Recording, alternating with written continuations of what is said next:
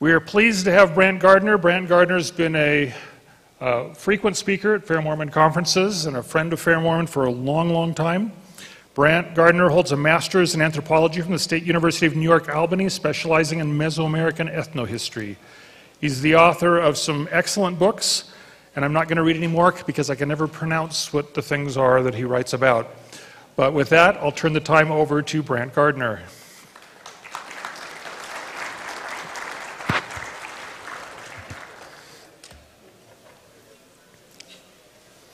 I want you to all notice the photograph that we have here of Joseph right after he received the plates.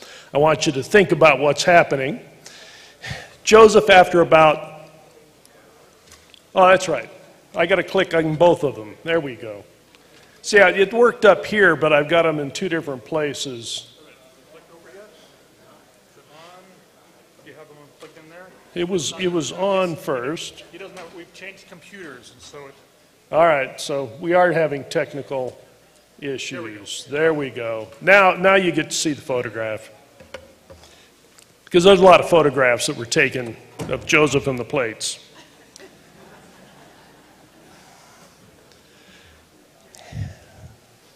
This guy'd spent 4 years waiting to do this, right?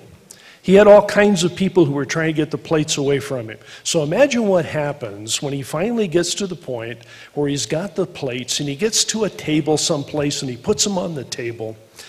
Maybe it's alone. Maybe it's later at night. Everybody else has gone to bed. And he sits down and he probably does exactly what you're seeing here. He probably moves one of the plates over. He probably runs his fingers across the engravings and feels what it's like. And he looks at it and says, I got no clue. What now? So now he's got these plates. Now what? Get my two things working here. The real problem that we have with what happens in Joseph is that the solution to this problem really isn't obvious. He's got a problem, but he doesn't quite know what to do with it. So here is the information you need to know. And this was from an excellent book put out a year ago, a little bit longer than that maybe. Joseph only had a rudimentary knowledge of written English, never studied even Greek and Latin like university graduates would have done, let alone the lesser-known ancient languages. Joseph had absolutely no ability to decipher any language other than English. Let that one sink in there for a second because it remained true. Joseph couldn't translate. That is not going to change. Okay. He had told Joseph Knight Sr. soon after that he had retrieved the plates from the hill, that he wanted to get them translated. And once in harmony, as Knight wrote, Joseph began to be anxious to get them translated. And with his wife, he drew off the characters exactly like the ancient and later sent Martin Harris to see if he could get them translated. Think about that for a second. Joseph now has these plates. He's pulled them in. He's been told that rather than the gold in the plates, the value was what was written on the plates, and they were to be translated, and he was to get them translated. And he sits down and he looks at it and he said, well, ain't going to be me. He said, I wonder if somebody else can do it. And he sends Martin off and he says, maybe some scholar somewhere can figure this out. How well did that work out? So now we've got a problem. Joseph is supposed to get the plates translated. Joseph cannot translate the plates. Now what? Here is the next big question that we have, which is, in this problem that Joseph has of looking at the plates and saying, I got to get them translated, nobody knows how to translate them, I still got to get them translated. Something has to happen. He's going through and racking his mind. The question then becomes, why in the world would he have ever thought of sticking a rock in a hat as a good idea of how to do it? Okay, all of you out there who have wondered, where you put your keys the last time, How many of you have said, I got a great idea on how to find them, I think I'll take a rock and stick it in the hat, and I'll look at the rock and it'll tell me where my keys are. Anybody done that? Okay? You know, if somebody asked me, what is the very last thing you would think of as a way to translate the Book of Mormon? Do you know what I would come up with? As the very last thing I would think of? I have no idea, but it wouldn't be putting a rock in a hat. That wouldn't even occur to me. There is no way in the world that I would think that I could do anything with a rock, let alone a rock and a hat. So now we got a problem. We got to translate the Book of Mormon. We've got to find a way to do it. Joseph had to find a way to do it. Why does it occur to Joseph that he might use that method? I will submit to you that the reason that it occurs to him is the same reason that lots of things occur to us. We think on the world in which we live and the things that we're familiar with, and based on the things that we're familiar with, we try to figure out how to get the job done. So, what kinds of things are available in the world that Joseph lived in? And this is one of the times when we have to remember that Joseph didn't live just a little while ago. We can count the years, and 200, for those of us who deal with any kind of history, 200 just doesn't sound like a lot. With the kind of history I get interested in, you know, by the time you have newspapers, I figure that's modern. 200 is nothing. If you go to somebody, and I'll tell you this story very quickly. I worked with somebody once who came over from England, and we were talking about problems of housing and getting insurance. And they said in insurance in England, they have a couple of categories, and they have old houses and new houses. And they said the insurance rate you pay on an old house is different than what you pay on a new house. And I said, yeah, kind of makes sense. And she says, and the definition of a new house is anything that's been built after 300 AD. That's the new house. So, you know, this concept of, how long ago did Joseph live?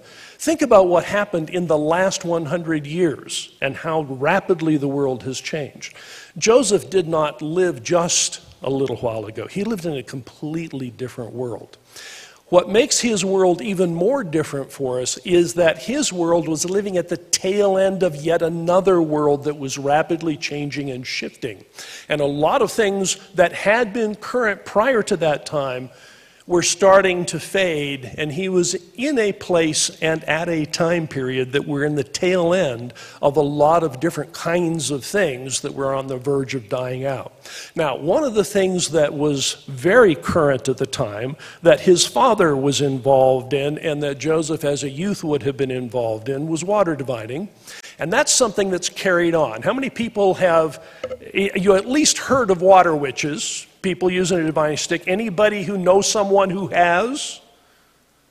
Yeah, a few more. Okay.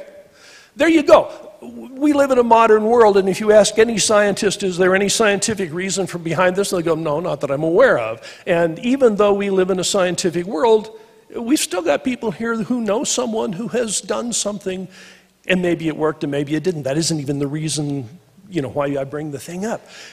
The reason for talking about it is this is something that people believed in. So much so that by the 1940s, almost every well in the Ozarks that had been found through a water witch. That's up through the 1940s, okay? We still have people with this idea that persist. And so if you were to talk to a neighbor and the neighbor said, we've been having problems. We've had a couple of scientists out here, and they can't figure out where to get the well water for my land. And so I had this guy with a witching stick come by, and I thought I'd try that. If they said that to you, you'd go, weird, but okay, right? Because we've heard of it. It hasn't totally gone away. There are things from that same time period that participated in the same world that generated this idea that have persisted, that persisted up to that time, but have since died out. There we go. And that's the whole idea of a seer stone. Now, we'll talk a little bit more about seer stones and what you do with them in a few minutes, but the very first thing that I want to do is make sure that you understand that they had a function. There was a place in the world for them. This place in the world had begun at least as far back as England. If you have ever read the story of someone talking about the Scottish second sight, that was something that described people who were using stones as ways to see things that could not normally be seen. And one of the things that happened in this world of tapping what they would have thought was, and we call it the supernatural, it's a mistake to call it the occult, because that kind of sounds like it's awful and weird and maybe dangerous and not religious. These were extremely religious people, and they thought they were tapping into some part of divine power to do this. These were just special powers that were given to different people. So they would say, yeah, let's look at rocks and you know, what would they do? Well, this heritage that came over from England said that what you do with a rock is different than what you do with a stick. With a stick, you're going to find things that are underground, but you tend to find principally water, but you might find something else. Perhaps you'd find a mineral or something else that's hidden. But the idea that it's supposed to be underground, that's what you're using the stick for. The stones were used to find things that were lost, and they may not be underground. And so the realm of operation where you get seer stones was people who thought that somebody could find something that was lost. All right, this is where I have to get my glasses on so I can read these. Here are some statements that will let you know that the seer stones that were being used in Joseph Smith's time were precisely those that did the kind of thing that they'd been doing forever. So, Richard Bushman notes that Chauncey Hart and an unnamed man in Susquehanna County both had used seer stones which they used to find lost objects. Carolyn Rockwell Smith confirms. Sally Chase, a Methodist, had one, a peepstone, and people would go for her to find lost or hidden or stolen things. And that was the realm of a seer stone. When you went to a seer, what you were looking for was a lost or hidden item. And that's principally the way these things were being used. So just like somebody would use a divining stick to find something underground, these people were using a seer stone. That's the realm of operation. Now, what about Joseph and seer stones? A couple of stories about Joseph and seer stone. And what I want you to notice is that the story starts off exactly the same way as what we expect. And we'll talk a little bit about how history got morphed over time. But in this case, what we're looking at is Joseph finding lost things. And I've abbreviated this story, but it's still on 2 slides. So Judge Clark, a judge in the area, went to Canandaigua and got money from the bank. He wore, as was the fashion at the time, a large overcoat with pockets in each side, where a large pocketbook and handkerchief found a deposit. Judge Clark, when he got to my house, found his pocketbook and money missing, and he was extremely troubled about it. Someone said, "Why don't you ask Joe Smith to look into his stones to tell you where you lost it and where it can be found?" Now think about this for a second. They're actually assuming that everybody knows that there's this guy Joe Smith and that he has stones, and that if you've lost something, you can go ask him and see if he can find it. You remember the story we heard about Martin Harris and the pin? How many of you remember the story of Martin Harris and the pin? What is Joseph doing? He's finding something that's lost. It says, what expected of you is to find something that's lost. Smith says, "In a moment I see it. You stooped over to let your horse's head down, and your pocketbook fell out of your pocket and fell into the creek, and it floated down the stream, and I can see it lodged against a limb fallen into the creek." And the judge went back to the Honeyo and down the creek, but no pocketbook was to be seen. He returned to the place where he rode into the creek, which was a muddy place, and upon the bank he saw the object of his search. It seemed, as his horse plunged out of the mud, the pocketbook was thrown out upon the bank, and the judge returned much elated. And that's the kind of thing you're going to see about stories of finding things. They kind of work, but sometimes yes and sometimes no, and it's sometimes a little bit off. But people are thinking that these kinds of things worked. Okay, another one. E.W. van der Hoof remembers that his Dutch grandfather once paid Smith 75 cents to look into his whitish, glossy, and opaque stone to locate a stolen mare. The grandfather soon recovered the beast, which Joe said was somewhere on the lake shore, and was about to run over to Canada. And so they went and found the horse, okay? Now again, I'm not going to tell these stories to suggest that Joseph was a prophet long before he was a prophet. That isn't the function of this. This is to show that prior to the time that he becomes a prophet, he is functioning the same way that Sally Chase did, that some of these other people did, and that he was familiar with not a divining rod, but another tool of folk knowledge, which was a stone. And what you did with those stones was to find things that were lost.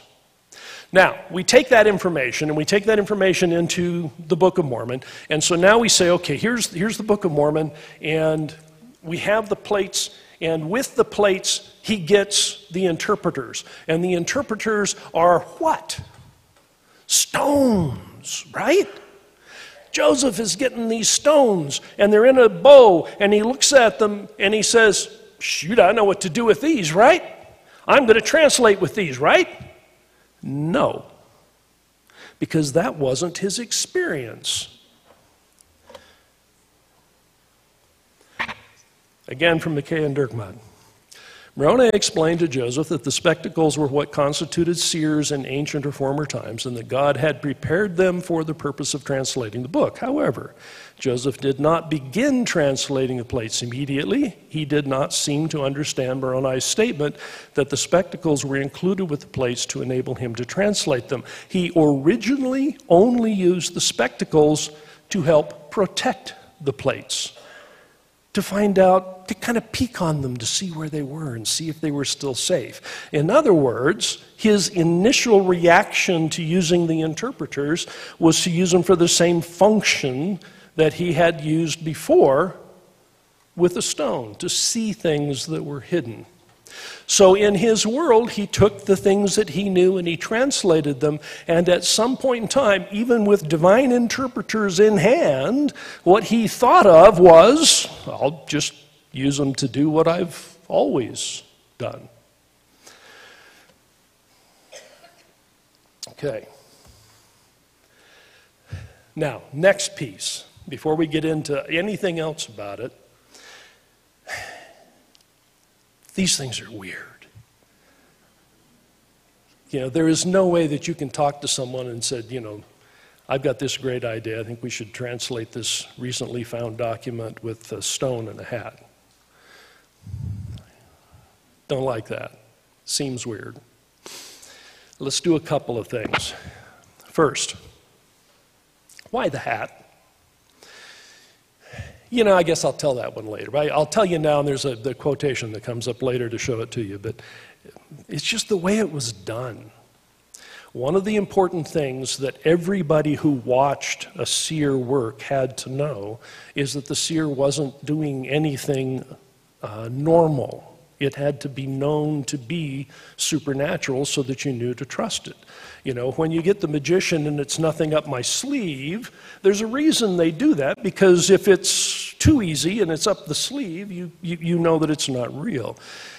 If somebody puts their head in a hat and they block out all of the light, you're reasonably certain they're not seeing anything. So when they tell you what they see, when you know they cannot see, you know it's something different. All right.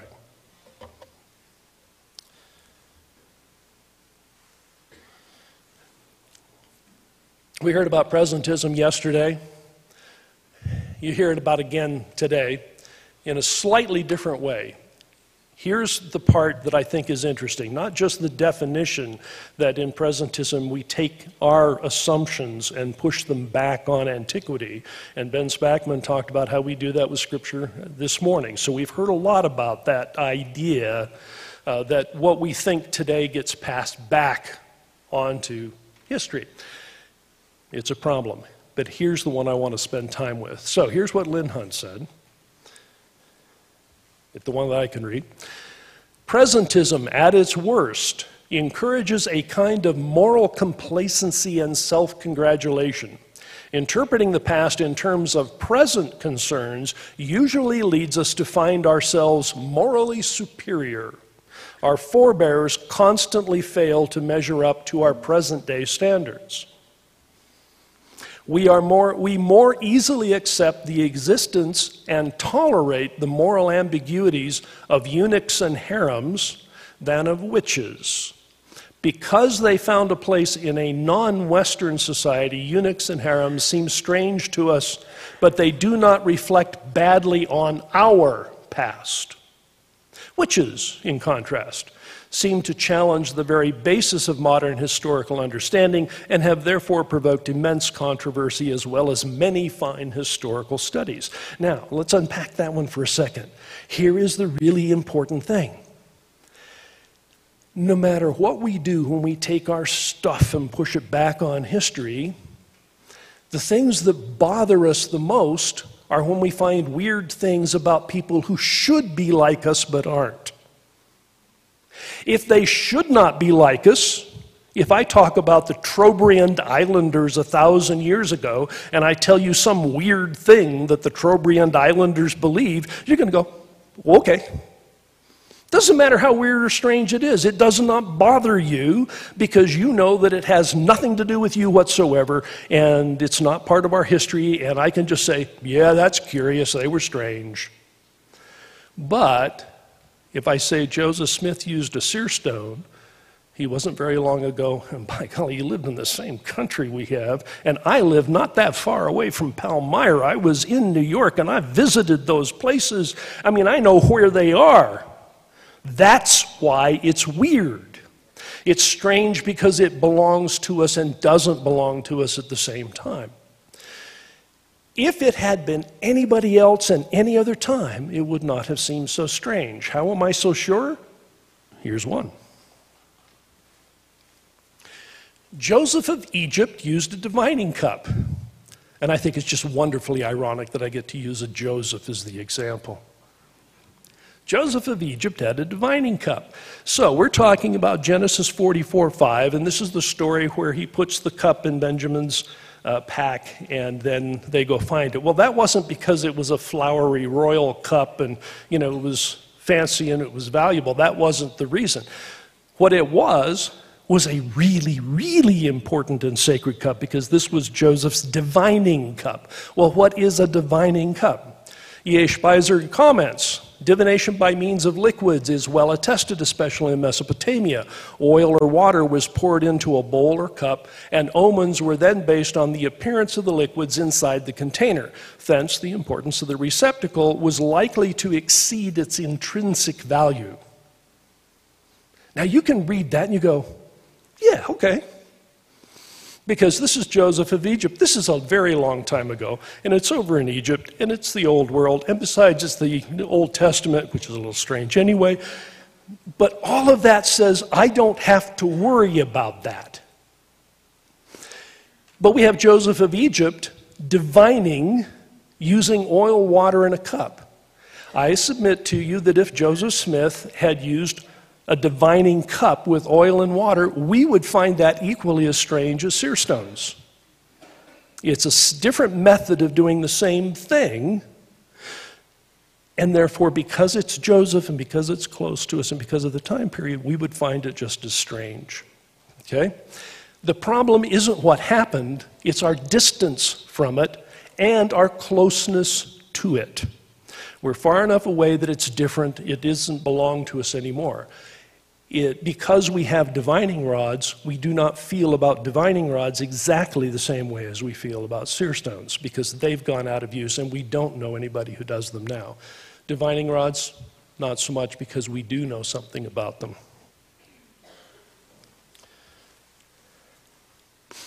All right, next thing, problem of presentism. Joseph Smith is a treasure digger. Now, I had talked about him as somebody who found things, And one of the things that everybody wanted to find was lost treasure, and so there were a lot of weird people who were digging it up. And when you look at Joseph Smith and you look at the historical things, his history is distorted through treasure seeking, because that is salacious. That is just really interesting stuff. And so if you read the histories, you're not going to read Joseph Smith was somebody who found wallets and found lost horses or anything. He's going to be a money digger. Okay? That's what everybody cares about, because that's just really weird. Well, how weird was it at the time? Von Brody quotes out of the Wayne Sentinel from February 16th of 1825, we could name, if we pleased, at least 500 respectable men, 1825, at least 500 respectable men who do in the simplicity and sincerity of their hearts believe that immense treasures lie concealed upon our green mountains, many of whom have been for a number of years industriously and perseveringly engaged in digging it up. It wasn't all that unusual at that time. Now, why would they do that? You remember the stories about Joseph Smith and poverty? How they didn't have very much money, how things were always hard, and they were always trying to scrape out a living, and things were just plain difficult. You've heard those stories, right? So when you have people who are in a society where things are tough, you're going to try and find whatever you can do to see if you can get out of it. And if somebody says, you know, I think there's a treasure buried over there, you might say, well, it wouldn't hurt me to dig it up. I got to work anyway. I might as well try dig it up and see if I get lucky, right?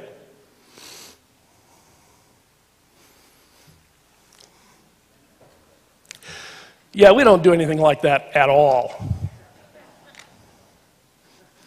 You heard of Ambrose Bierce's definition of the lottery?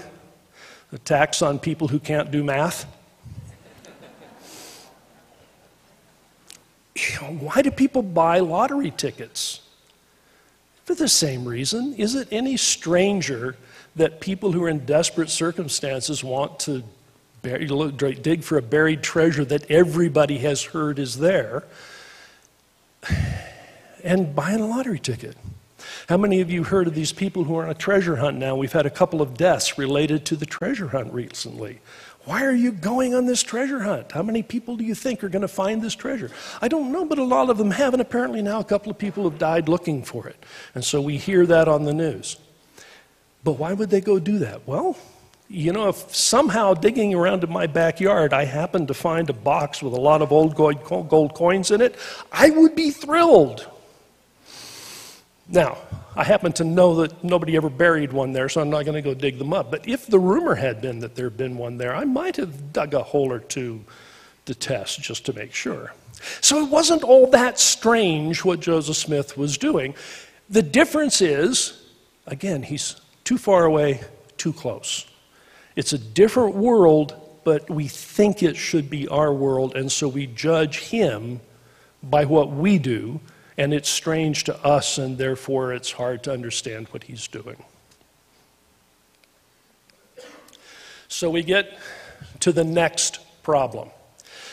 Joseph is looking at plates, saying, I can't translate. You remember I said that it never changes. Joseph can't translate. You will never find a single statement from Joseph Smith who said, I translated the plates, unless he adds by the gift and power of God, because he couldn't do it himself. It's got to be through the gift and power of God. There was no way this was going to happen normally and naturally. We still don't have a grammar and dictionary of Reformed Egyptian. Still not there. Okay? So, when he finally makes this connection and says, interpreters, help me translate.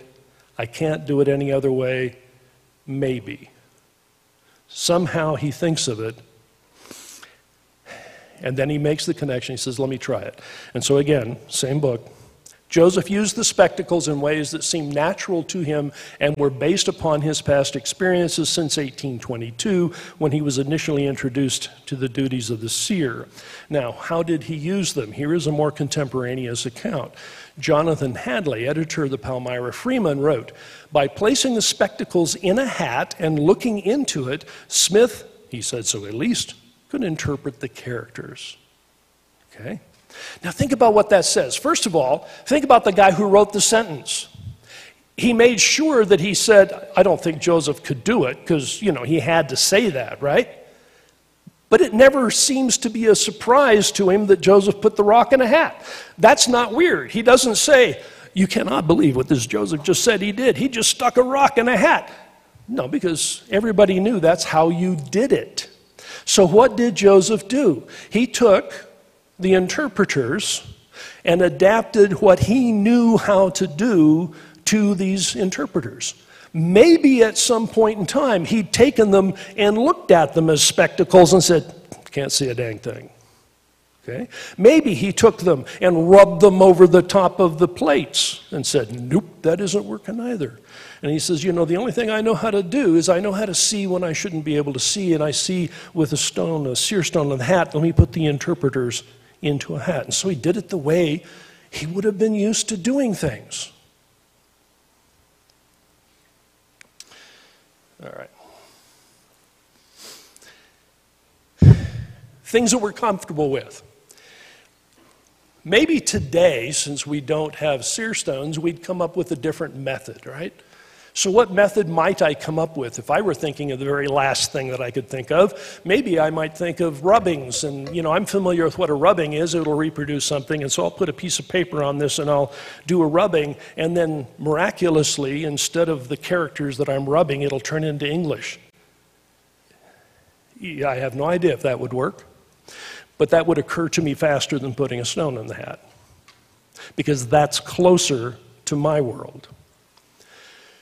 Now, let's go back to another question. The question I ask is, why do we feel so uncomfortable? And so I've talked about that. It's the idea of presentism. And we push our ideas of what it was like onto Joseph. One of the questions I saw on the internet, even recently, someone says, well, do you think it's true that Joseph used the very same stone for treasure hunting as he did for translating? Did he really use the very same stone? Think about that question for a minute. This is a serious question, and the serious question makes the assumption that this is so strange to have used the same stone that it should never have happened. And the first question is, why? Why would that have been a difference? Well, because we're thinking of the difference between real miracles and occult things, and the stone's occult and this is a miracle. Division which did not exist for Joseph. If I said to you that I used the exact same computer to write chapters about a commentary on the Book of Mormon as I did to watch cat videos on YouTube, would you think that's strange about my computer? It's a computer. We all know that computers do these things, right? So it's not going to be strange to what use I put it. The result is what's really important, and the use to which I put that particular item. All right, that brings us, finally at long last, to the title. And I'm going to see if I can get through this quickly, because I told Scott I'd be through early, and we'll see if I can do that. All right. One of the ways that the Book of Mormon is similar to a seer stone is that we have some parallels in the way it's perceived. And so one of them is we have perceptions about the text that we will push back onto it. And one of those is anachronisms. And Neil talked about them yesterday, so I'm not going to say too much about them. Refer to what Neil said. But the reason we worry about them is because we know anachronisms are a problem, We just kind of invent the fact that they're there because we make some important misassumptions about the text. Because we speak English and the original Book of Mormon was printed in English, we forget that it was not originally written in English and that what we are reading is a translation. And it is equally as possible that the anachronism that shows up because of the translation. Why would we think that's a bad idea and that might not work?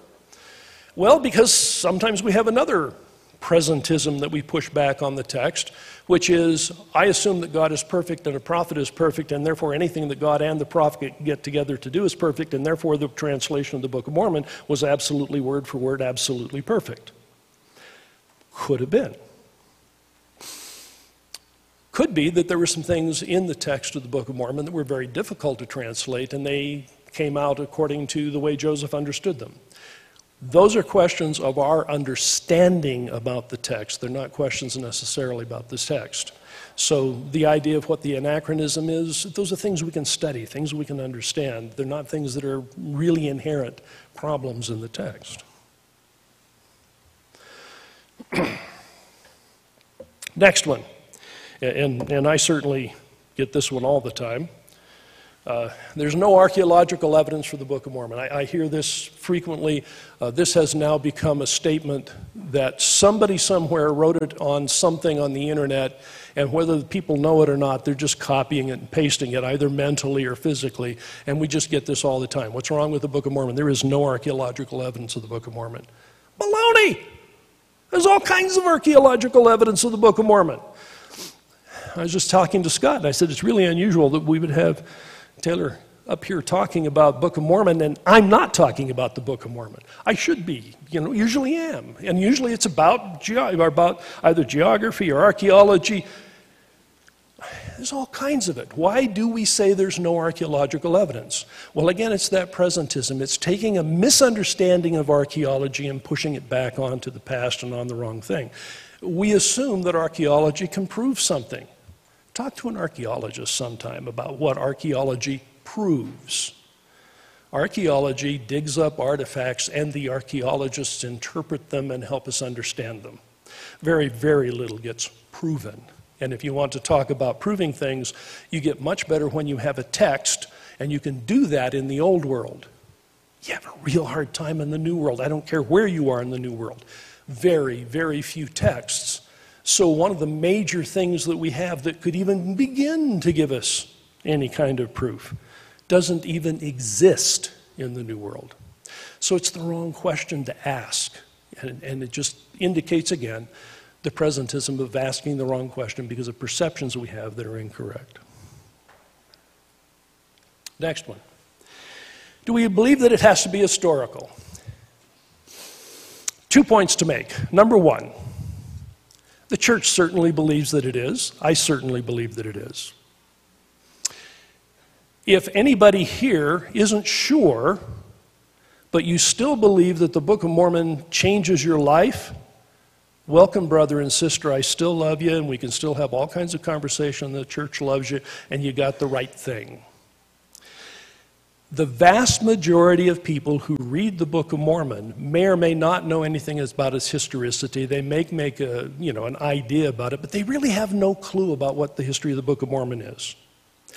Most people who read and believe in the New Testament and the Old Testament believe them, but really have very little clue about the history. And that tells me that as long as what we're doing is getting the spiritual meaning out of the text, that we're getting the most valuable piece of the text. Should we therefore decide that because I don't need to know history to get the message, that therefore it wasn't historical? No, that doesn't follow at all. Is there any reason to learn about history? Boy, there's a lot of it. Because if you want to deepen your understanding of the people who were there, if you want to better know how it applies to your life because you understand better how it applied to someone else's life, you must understand that person's life to really understand it and to really get the feel for it. So there's a lot of value in understanding the Book of Mormon as history and to understanding the history behind it.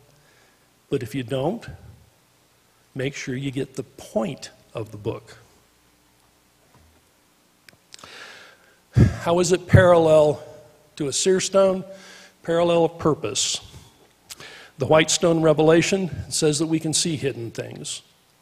We can, by reading the Book of Mormon, see hidden spiritual things that can enrich our lives. It can do that for us because it has that power in the text to change us. Here is somebody who did not know anything about history, didn't know where the Book of Mormon took place, and here's what Parley P. Pratt said when he first encountered it. I opened it with eagerness and read its title page. I then read the testimony of the several witnesses in relation to the manner of its being found and translated. After this, I commenced its contents by course. I read all day. Eating was a burden. I had no desire for food. Sleep was a burden when the night came, for I preferred reading to sleep. As I read, the Spirit of the Lord was upon me, and I knew and comprehended that the book was true, as plainly and manifestly as a man comprehends and knows that he exists. My joy was now full, as it were, and I rejoiced sufficiently to more than pay me for all the sorrows, sacrifices, and toils of my life. If you never know history, if you never understand seer stones, if all you understand is what Parley P. Pratt understood about the Book of Mormon, his joy was full. Your joy will be full with that same knowledge. Now, you can know more, but if you know nothing less than that, you've got the point of the Book of Mormon. Thank you.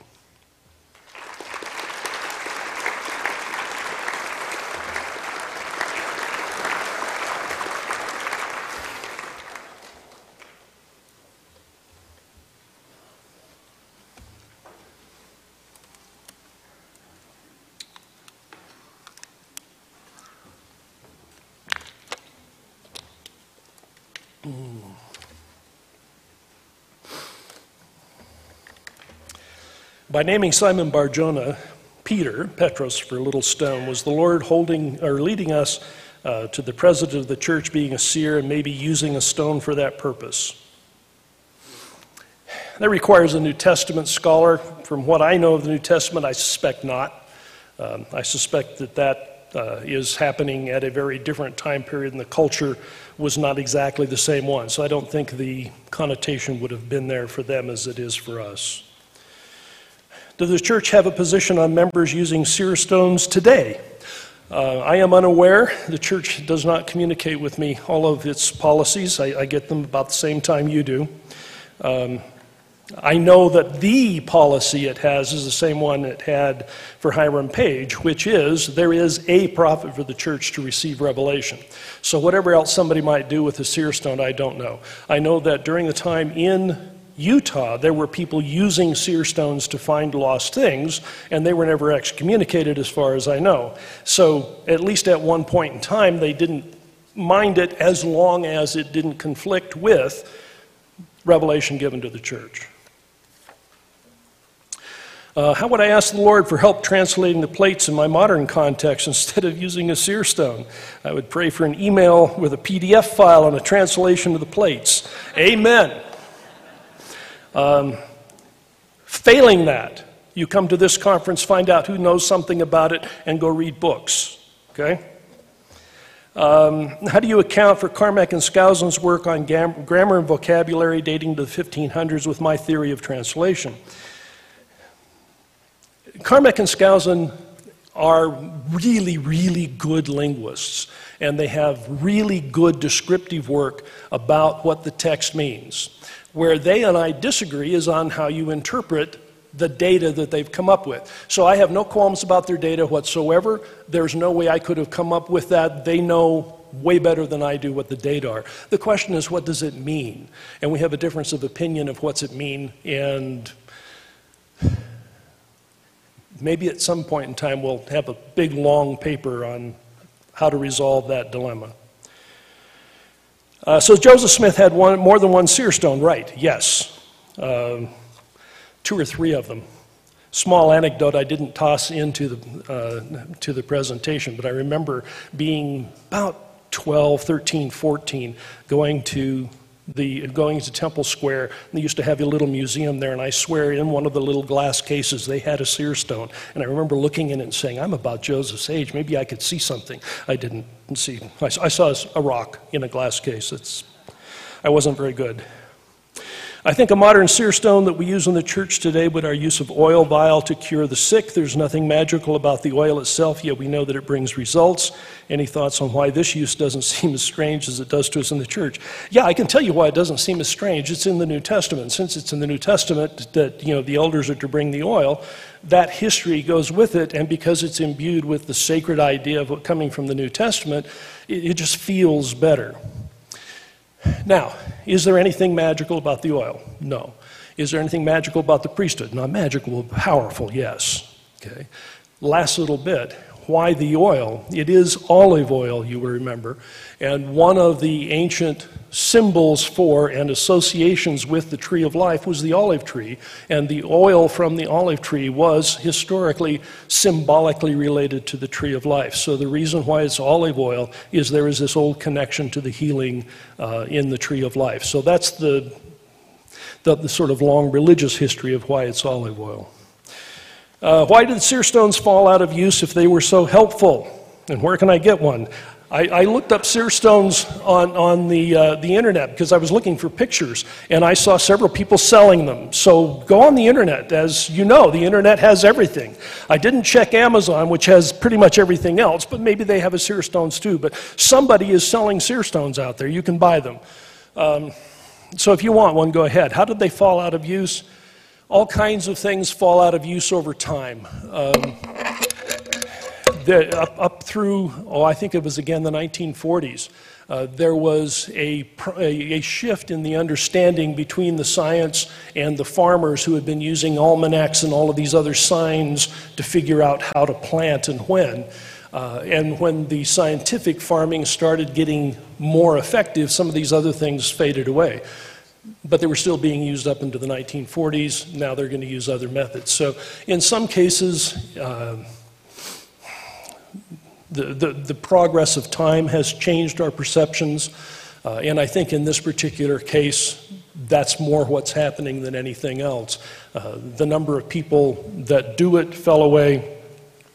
As you can tell when you read any of the historical accounts, people were ridiculing seers very close to the time of Joseph. So it was a time when people were predisposed to not believe, and the pockets of belief were smaller. And so as urbanization took over, it just killed that old tradition. Thank you.